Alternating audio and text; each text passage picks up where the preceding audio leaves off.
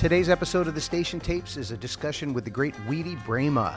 Weedy's new album, The Hands of Time, is due out fall 2021 on Christian Scott Atunde Ajua's Stretch Music label. And it's a monstrous record. I learned so much about the djembe, about djembe fola, and percussion and drumming in general in talking to Weedy and Christian. Not just details, but an overview of the scope and the history that has been lost in modern culture. Weedy is making a powerful statement with his music and with his words. Let's jump in. I was in the city. I was working with, a lot of artists. I was doing a lot of teaching at that time. I was in and out. And I just met a young man by the name of Corey Fonville. And I knew about a young man that was here that was a phenomenal drummer named Joe Dyson. So I was out and about one night, and I ran into Joe Dyson.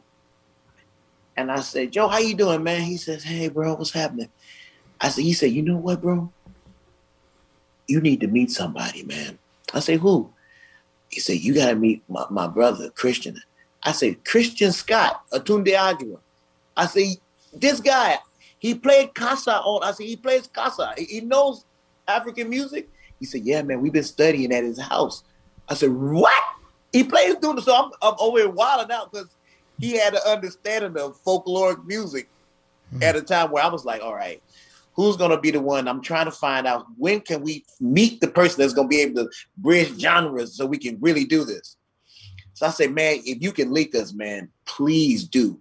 The same night, I spoke to a guy by the name of Corey Fonville. And me and Corey was rapping. He says, hey, man, you really be Christian. Y'all both titans in y'all world, man. And plus, he's all into the African thing, man. So it's like, he said, but I think that's really cool. I'm about to call him right now. Come to believe that Christian was coming in town a week later to record Ruler Rebel. And I called, I say, brother, how you doing? He said, man, I love you. I told him, I love you. I love your work. And from that day, we've been in.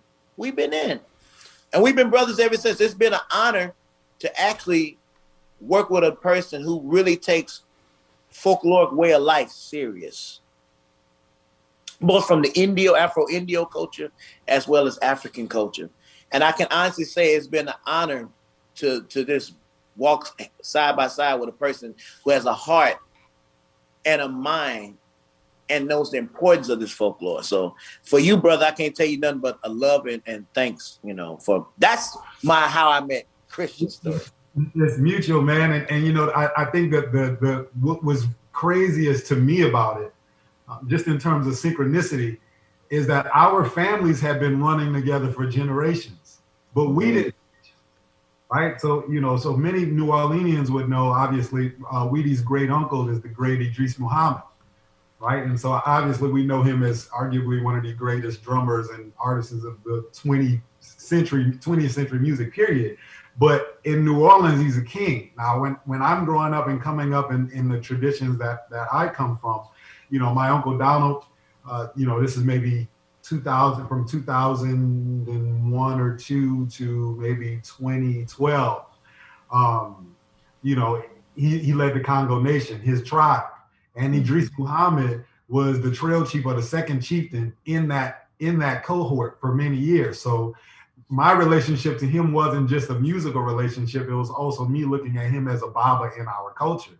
But I didn't know that Weedy was his great nephew, right? Obviously, multiple generations, he knew my grandfather. Our grandfathers, are aware of each other and ran in similar circles. So it's strange when you have those moments where even as adults, I think a lot of times you think about, especially for musicians that come from our kind of cultural space, you usually meet as children, right? Like I met Trombone Shorty when he was maybe 4 or 5, I was maybe 6, right? So in New Orleans, you usually meet when you're really young. But it was really odd to me that Weedy and I, having so many points of connection, didn't meet until we were in our mid-30s, really, almost 31, 32. Yo. So yeah, so and we've been kicking the can around since that moment, but we were meant to be together. So as much reverence and love as you're showing me, it is completely mutual. And you know, Chief don't bow, but I bow to you because I love you, and I know what you're really about this music. And so when people are framing things and we're saying that, you know, you're one of the leading exponents on these instruments for what's going on in this generation, I know that you are the master level, not just djembe fola, but conceptualist and composer for mixing all of these things in this generation as well. So I think that needs to be said. So the synchronicity in terms of playing and our families and all of the things that we're developing, none of it is an accident, and we were supposed to be together. And Chief. Beautiful, beautiful. Well, let's dive right in. This album, the one word that comes to my mind is monstrous. There is so much to digest, to take in, to understand, to learn, and to find, you know, your space and joy in with this record. And I think it's the kind of record that you could play a couple of hundred times and still find something that you didn't notice before or feel before. And that, you know, that's a timeless record in my opinion. We heard Ships Come In, I believe, on the intro. Yeah. Let's frame real quickly how the album came together and what your intent was with the album, and then we'll jump into another track. Well, one of the most important things for me is that I've always wanted the djembe to have his voice. It had to have his voice. You know, I've been able to play with a lot of people, and I've been able to, you know, create a voice and a lane for me to be a djembe fola in this music. But at the same time, I wanted the people to gain the respect for the instrument as it's just deserved. I mean, we're looking at an instrument that in a field that I'm the last one hired and the first one's fired as the quote unquote word percussionist. Right.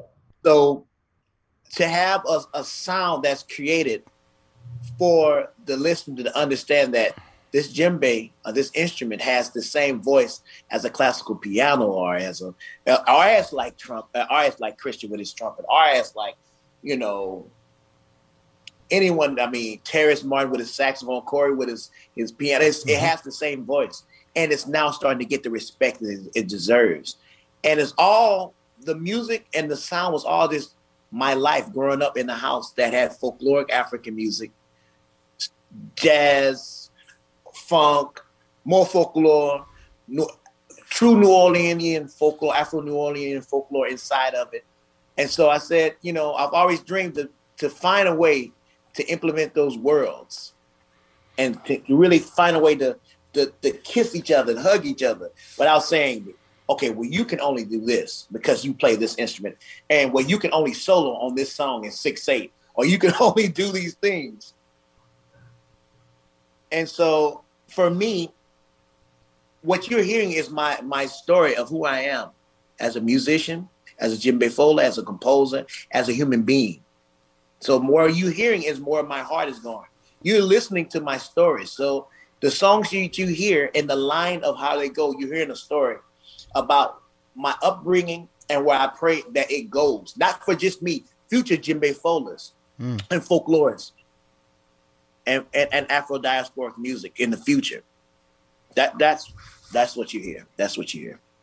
Excellent, excellent. Let's jump in and play the track that is coming out today. This is called Weedy Foley.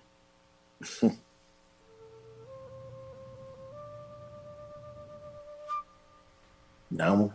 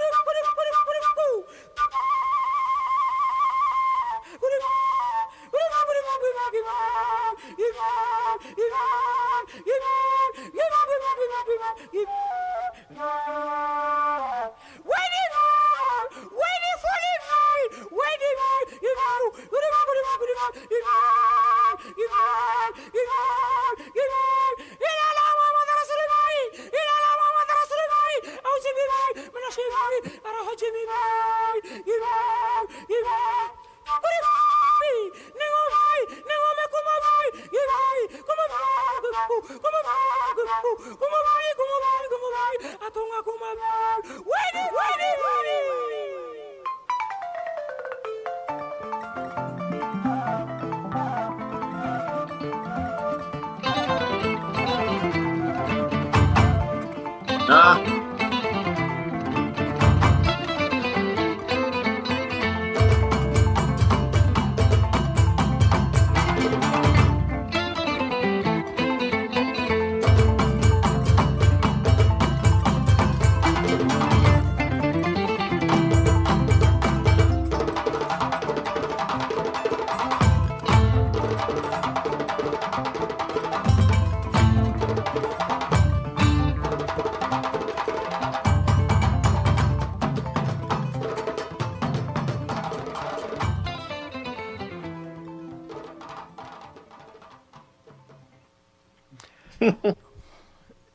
Tell me what's happening there on the intro and the beginning of that song. Of course, the great Elena Pinter Hughes, and I can hear Raja Casas. That one is not Elena. Oh, really? No. I made an assumption. No. Can we start over? She wants to study. Every time I see Elena, she wants to study with this guy. Ah, okay. Yeah. So what you're hearing is two things. You're hearing Manding culture, pure Manding culture, combined with the voice and the sound of what I call East St. Africa. And what is East St. Africa?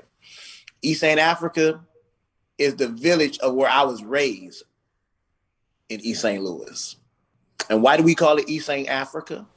It's because East St. Louis was one of the second places in the world outside of West Africa where you could find the djembe in 1964 when it first arrived in America. So only two places, New York and East St. Louis. Wow. That's why we praise artists like Harry Belafonte and Catherine Dunham, because those were the pioneers and the Pan-Africans who were able to bring this art to inner city children to understand that Africa is still alive in you right here in your backyard. It's right here. So what you're hearing is what I call, instead of playing folkloric music that children from the north side or the east side of East St. Louis or from the Ninth Ward would never know, they can play the rhythms and they learn that they was created right here on this soil, right in the West. Mm-hmm. People in the West don't know Manjani unless you was raised in folkloric or you studied in folkloric traditional West African dance. People in the world, in this world, may not know Dunumba, Konkoba. But why not Weedy Foley? Because it's something in it that's connected with their story. We're all African, but at the same time, it's something that is in that story that's very innate in them that they can understand and hear and feel. So the rhythm that you're hearing is not a traditional rhythm. It's a rhythm that was created by me. And when I recorded it in Africa, the first thing they said was, Weedy, c'est pas bien, c'est pas compris. I don't understand. C'est pas compris. I don't understand. What rhythm is this? It's not Kasai, it's not Beredu. What is it? I say it's my own creation. Okay. Sase Weedy Foley. That's a Weedy rhythm. That's your music. You've created a sound. I'm like, yeah. But then one of my Babas told me when I got back, he says, you see the question that they asked you? I said, yeah. He said, that's your music. You've been playing all this all your life. You grew up in it. But what's the story that you have to play for the ancestors and the culture on the side that was raised here? You got to play for them. You got to honor them. And if you don't honor them, or you can continuously play music on one side that understands only the true folklore of that, but what about the folklore of your grandfather, the Indio people, the people that are Indio? What about the people that grew up in Fairview Heights? What about the people what rhythms are you honoring them? Are you honoring Sojourner Truth? Are you just honoring Sunjata? Are you just honoring Nana Tiribang? Are you honoring just those beliefs and those things? But you should be honoring also Malcolm X, Sojourner Truth, Marcus Garvey. So that's what Weedy Foley is about. It's being able to honor both entities, to bring together, to understand that Africa is one right inside of where you are. So to be able to speak both vernaculars without moving. That's Weedy Foley, with a line of all-star musicians in both Mali and the States. Yeah, I'd like to also add to that too. There is so much fusion in this generation that that is wholly unconcerned with really being connected and going through the actual process of mastering the vernaculars and languages before they fuse them, right? Yo. So what has always been of interest to me, and certainly clearly of interest to Weedy, is having an ethnomusicological approach to limitless fusion, right? Which requires a value system that looks at all of these cultures as things that you have to excavate in, right? You don't just go and grab what's on the surface. Now, obviously, people know Weedy in this moment as one of the great modern architects and players and composers for what it is that he's building and doing. But I think it's vital that we also note the fact that this is a person that basically as a small boy until now has been a part of this trajectory and learning and canon and the tradition. So it's when he goes to Africa and they say Weedy Folia, this is Weedy's rhythm or Weedy's sound, he's earned the right to have that, right? Mm-hmm. It's not just showing up and saying, I got a new rhythm, check this out. They're not going to respect that or react in the way where they have so much reverence for him unless he's actually gone through that process.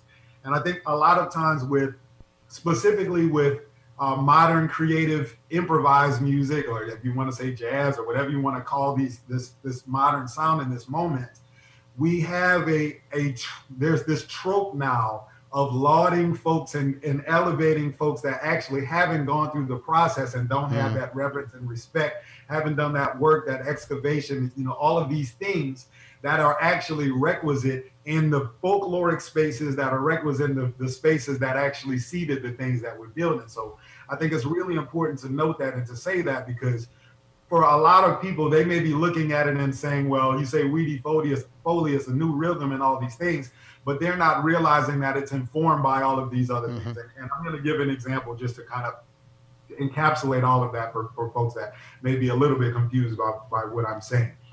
There's a story about Picasso sitting in a cafe in, somewhere in Europe, and this guy walks up to him and he asks him for an autograph. And Picasso takes a napkin and he draws a perfect circle, completely perfect. He gives it to the gentleman. The guy looks at it and he says, "What is this? This is I asked you for your autograph." And the guy's incensed by this. And so Picasso takes it back and he looks at it and he says, "This is a perfect circle." And the guy's like, "Yeah, but it only took you 10 seconds to make it." And his reply was, "Well, actually, this was more valuable than my autograph because it actually took me 50 years to make that." Right? Wow. So the point that I'm making is that when we're dealing with stretch music, when we're dealing with the sound that Weedy is building right now, which is like the global stretch music, right? Yep. You also have to be clear in the fact that this is not something that just happened because he was interested in mixing rhythms, or something that happened because he wanted to just create a sound that was different. I have these conversations with my uncle a lot about sometimes how easy it can be to be original, right? It's like you might find someone that can't play and they play something, you say, well, that's an original sound.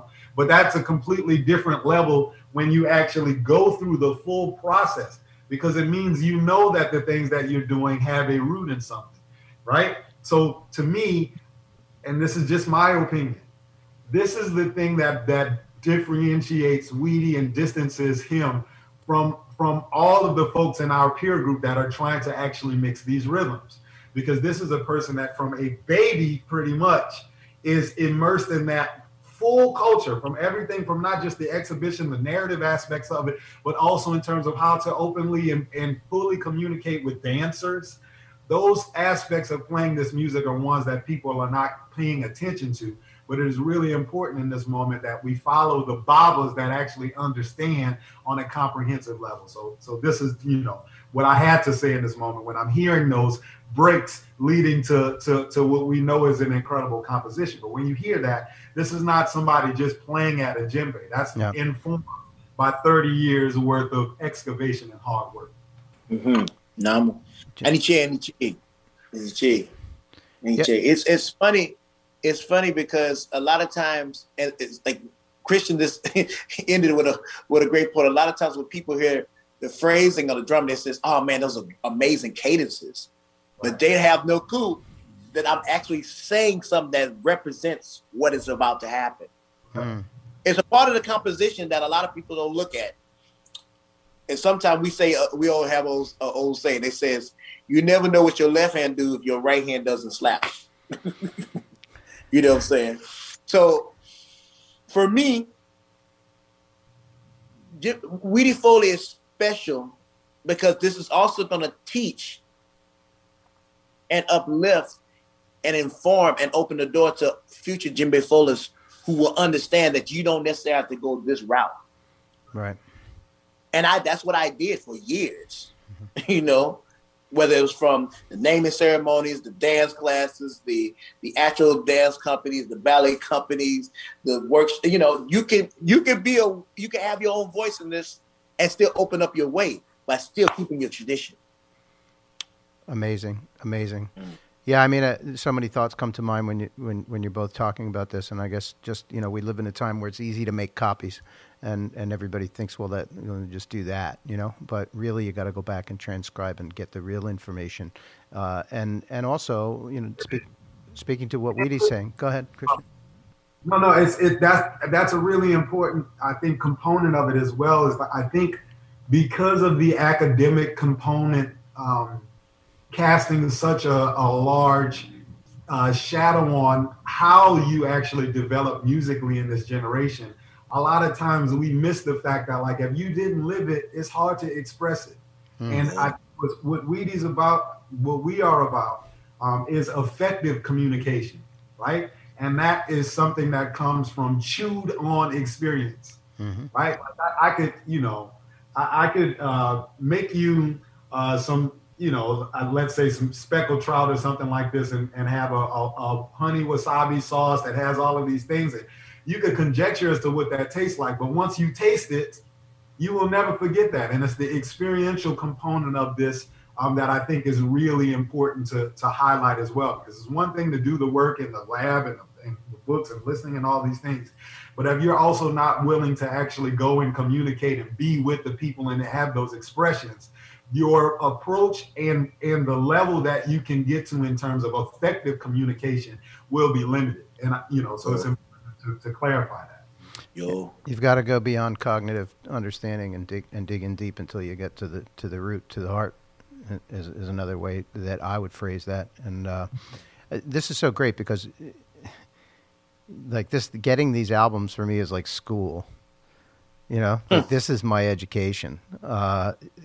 Just the other day when we were trying to figure out what genre, it asked for a subgenre on one of the services, and oh no, it asked for what language the vocals were in, and Weedy answered with a language, and I mean we spent an hour navigating through the 1,500 to 2,000 African languages, and couldn't find that one, right? So you know, it opened me up right away.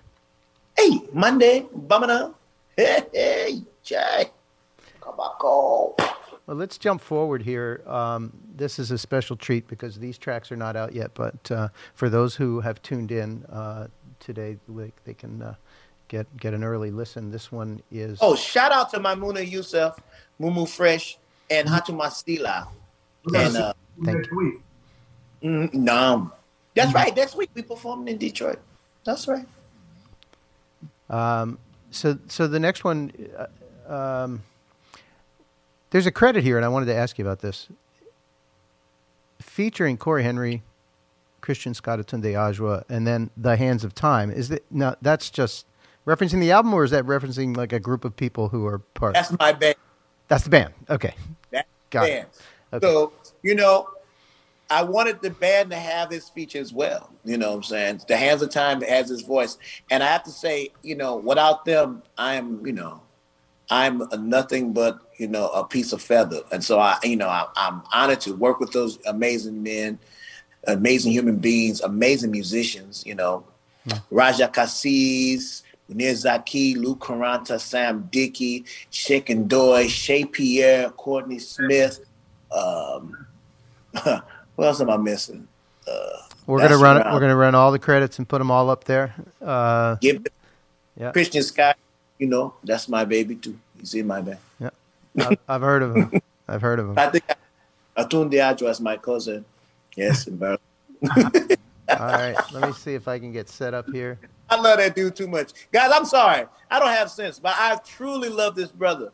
Christian is rich to me. I'm sorry. Y'all. The funny thing is I think, when people see us together and interacting, they think we grew up together because our dynamic is, and I don't know if that's sort of the ancestral memory coming back at it because our families have been running together for so long, but the love is beyond mutual. And I felt like from the moment we started recording Ruler Rebel that my entire musical life I've been waiting on you, looking for you, and to finally be in a space where we can build what it is that we're building as two pillars coming from two different spaces, but with the same focal point and intention. It's like the gratitude, it goes both ways, my brother.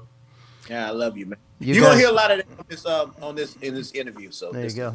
You guys have been living in the same spiritual space for quite some time. I'm actually staying in the same house and didn't realize we was in the same house. Yeah, that's crazy. All right, here we go. Let me see if I can cue this up.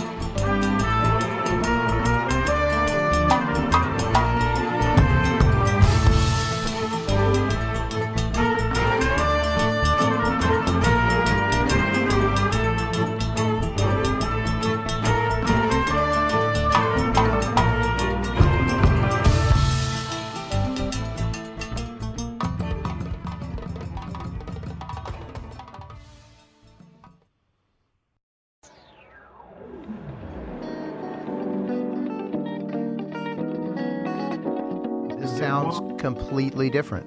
This is orchestral. Tell me what's happening here. Sako Dugu.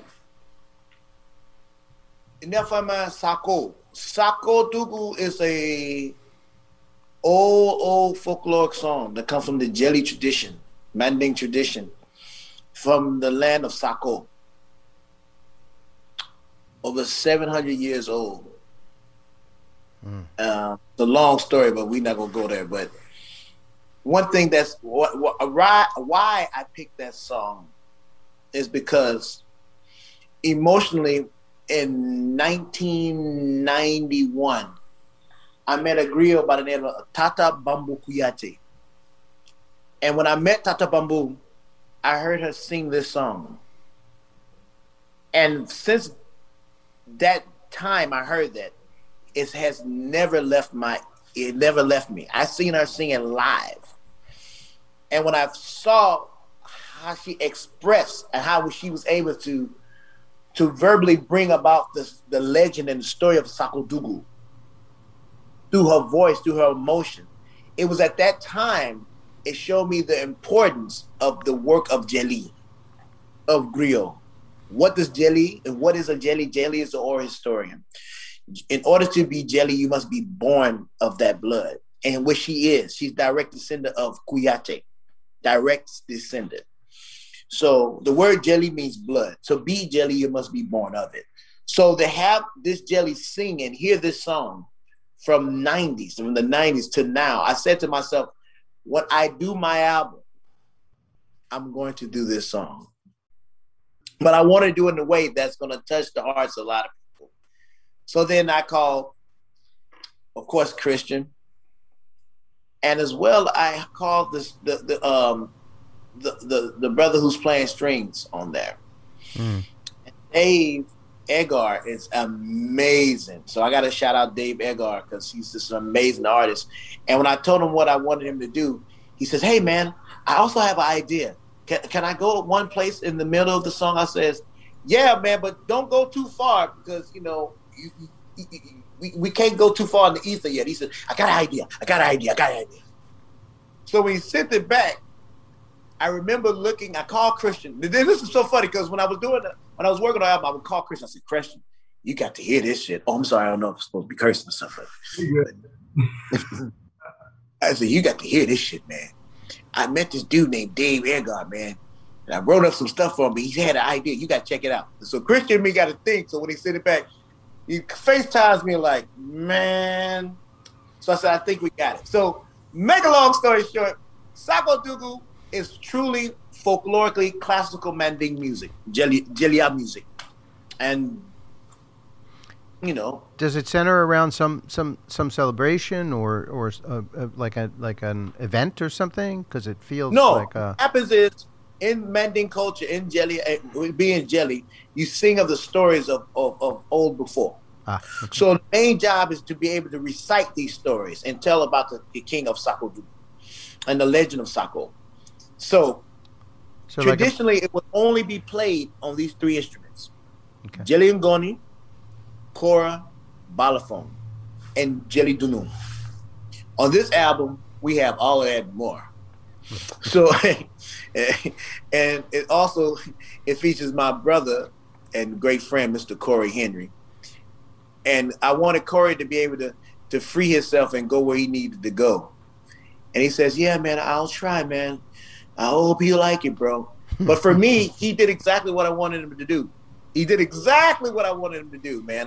My main goal through all these songs is just to be able to connect the voices, to talk with me, not against and not beside, but behind, but beside me. Let's talk. Let's create a dialogue. Let's create a dialogue with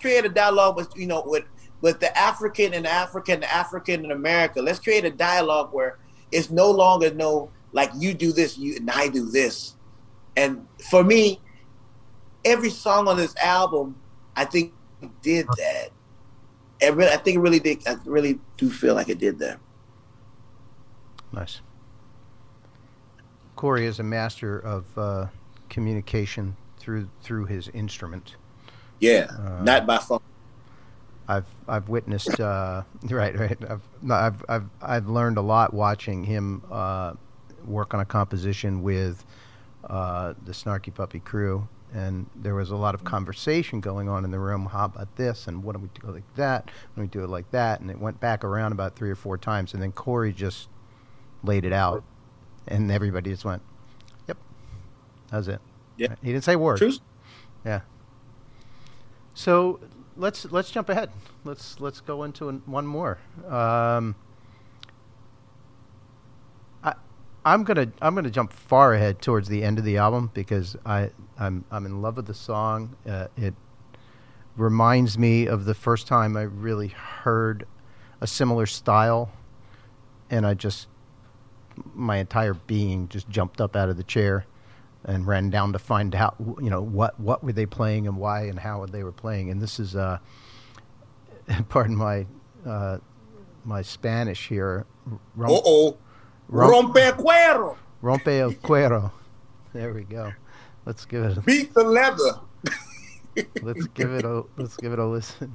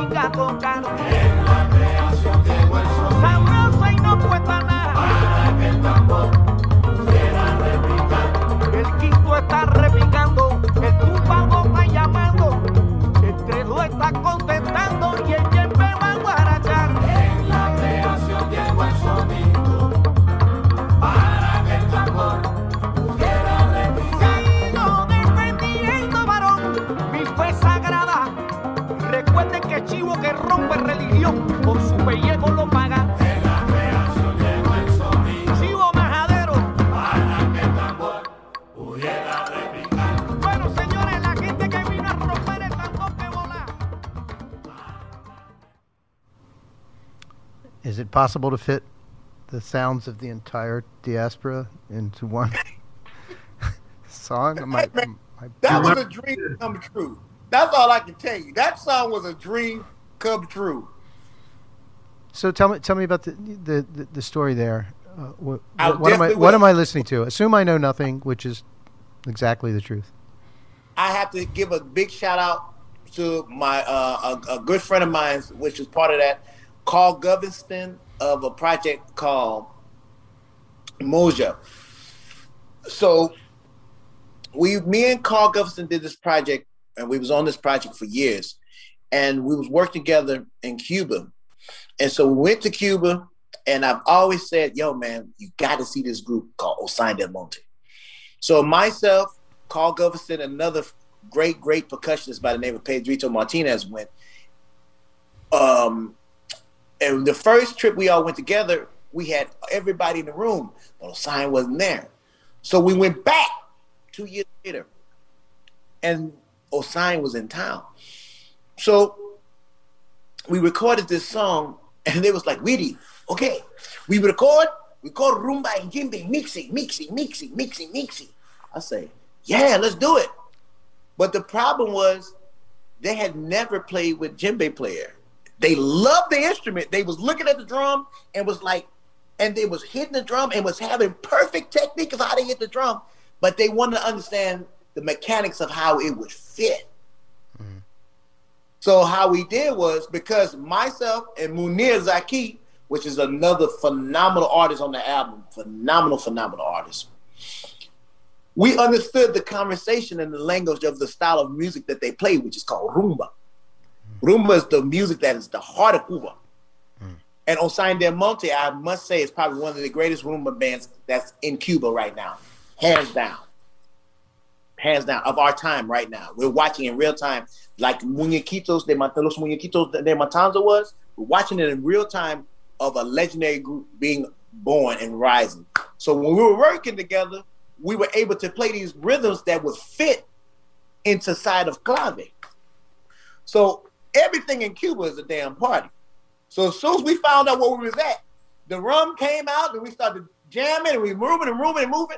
And they was like, okay, rompe cuero. I said, what the hell does that mean?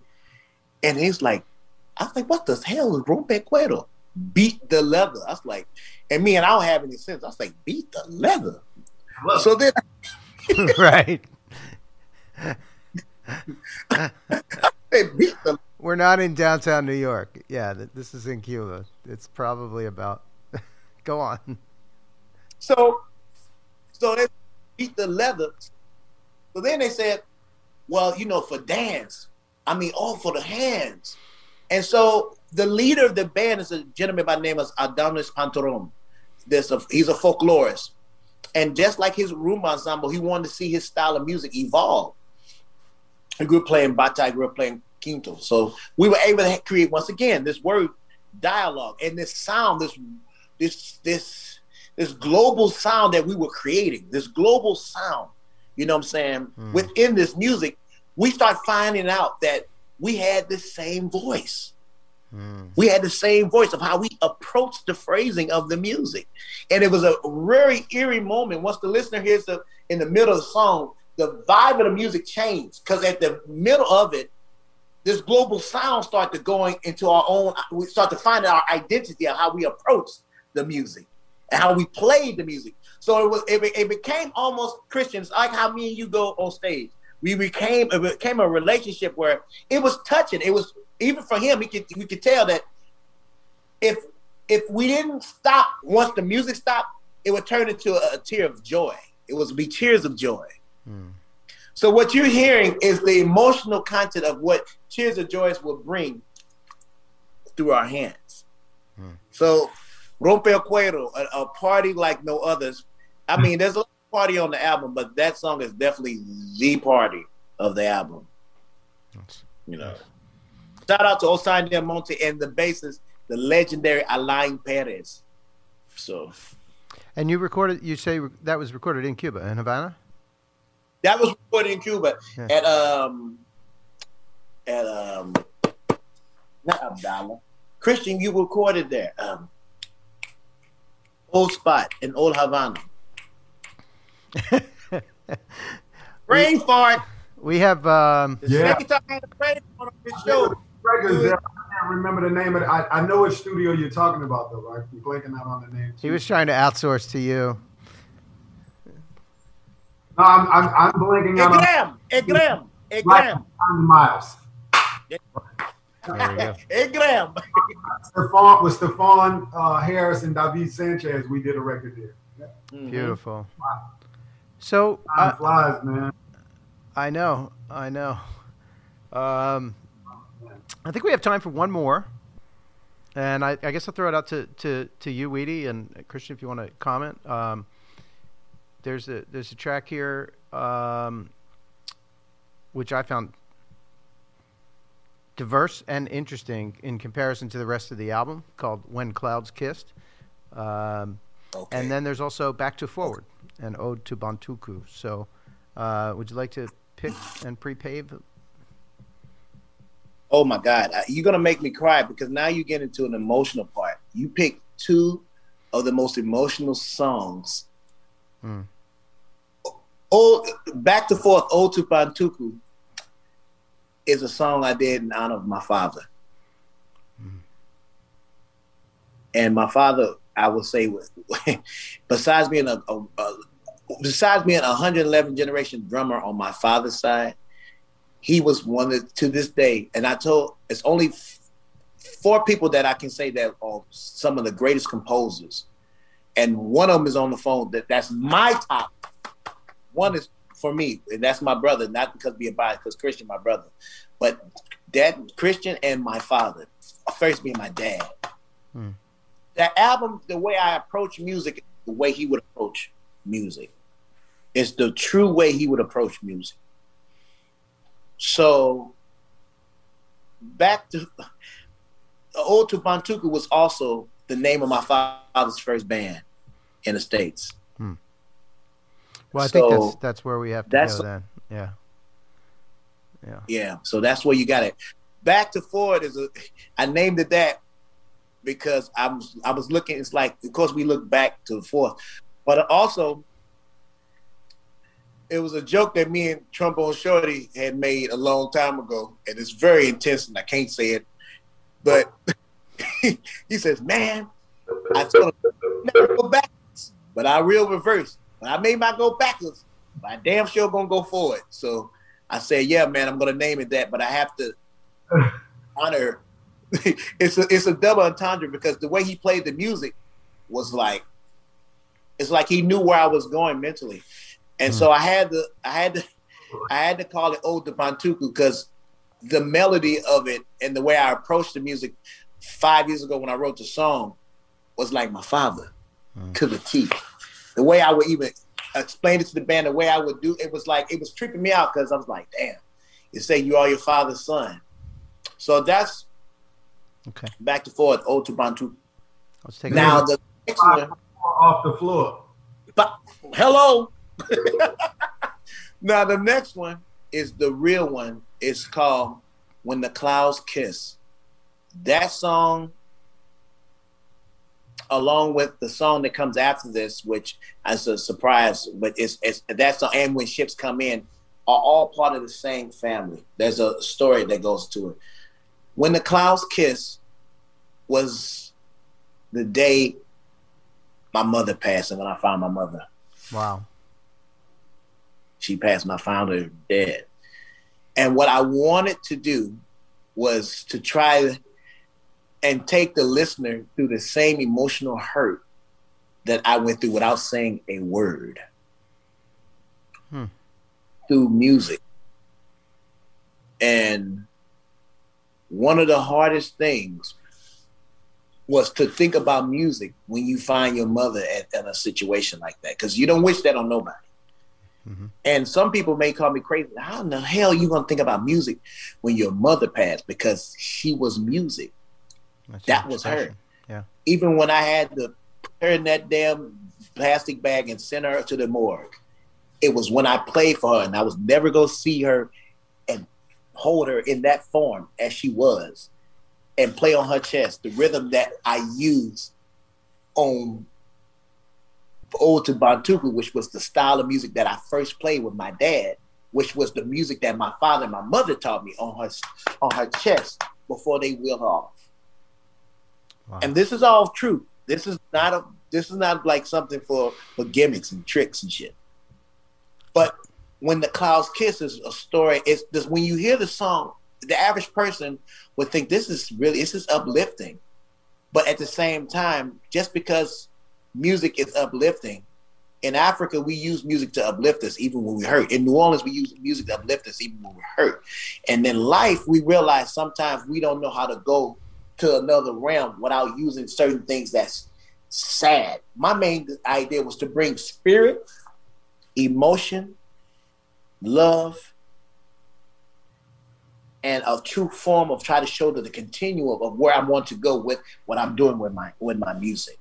Mm-hmm. And that's what When the Clouds Kiss is. It's a true form of her knowing that that rhythm that we always play together will still be there.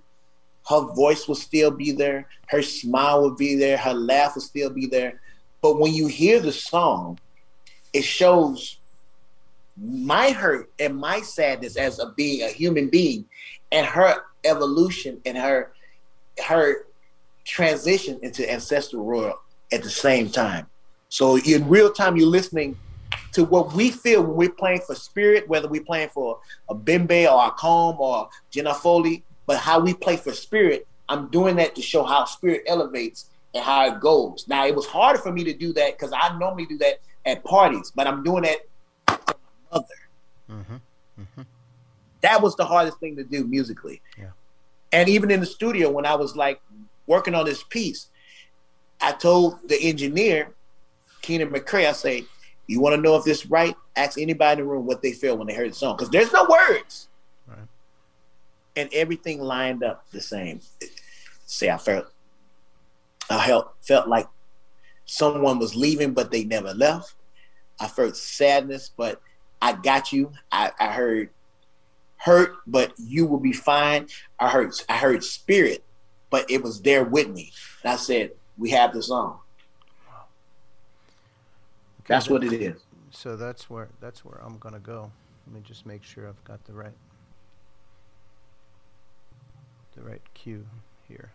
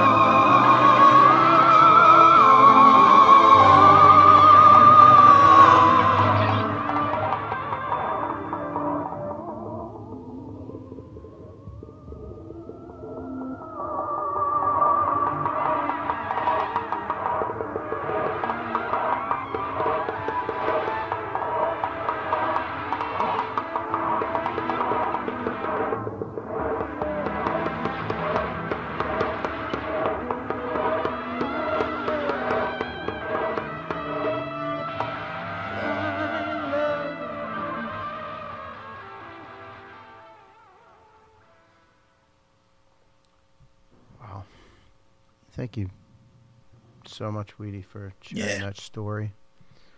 I was thinking about my mom. Thinking about that. I hear it all. It's really fascinating, and I can't wait for people to hear the whole thing. Out to Robbie and Muniz Zaki for it's hard to talk, and when you hear it, it's like now that it's all over, and we did the album, and when you sit back and you listen, it's like. And, you know, Christian knows that feeling. He did over 20 albums, but he understands that feeling when you hear back. It knocks you down every time you hear it. It doesn't matter. It doesn't matter, you know, how many times you made it and you know you're over something and you know you're good, but emotionally it just... And to tell you the truth, the day we finished the song, was the day of my mother's birthday. So when we finished the song, it was July 19th. And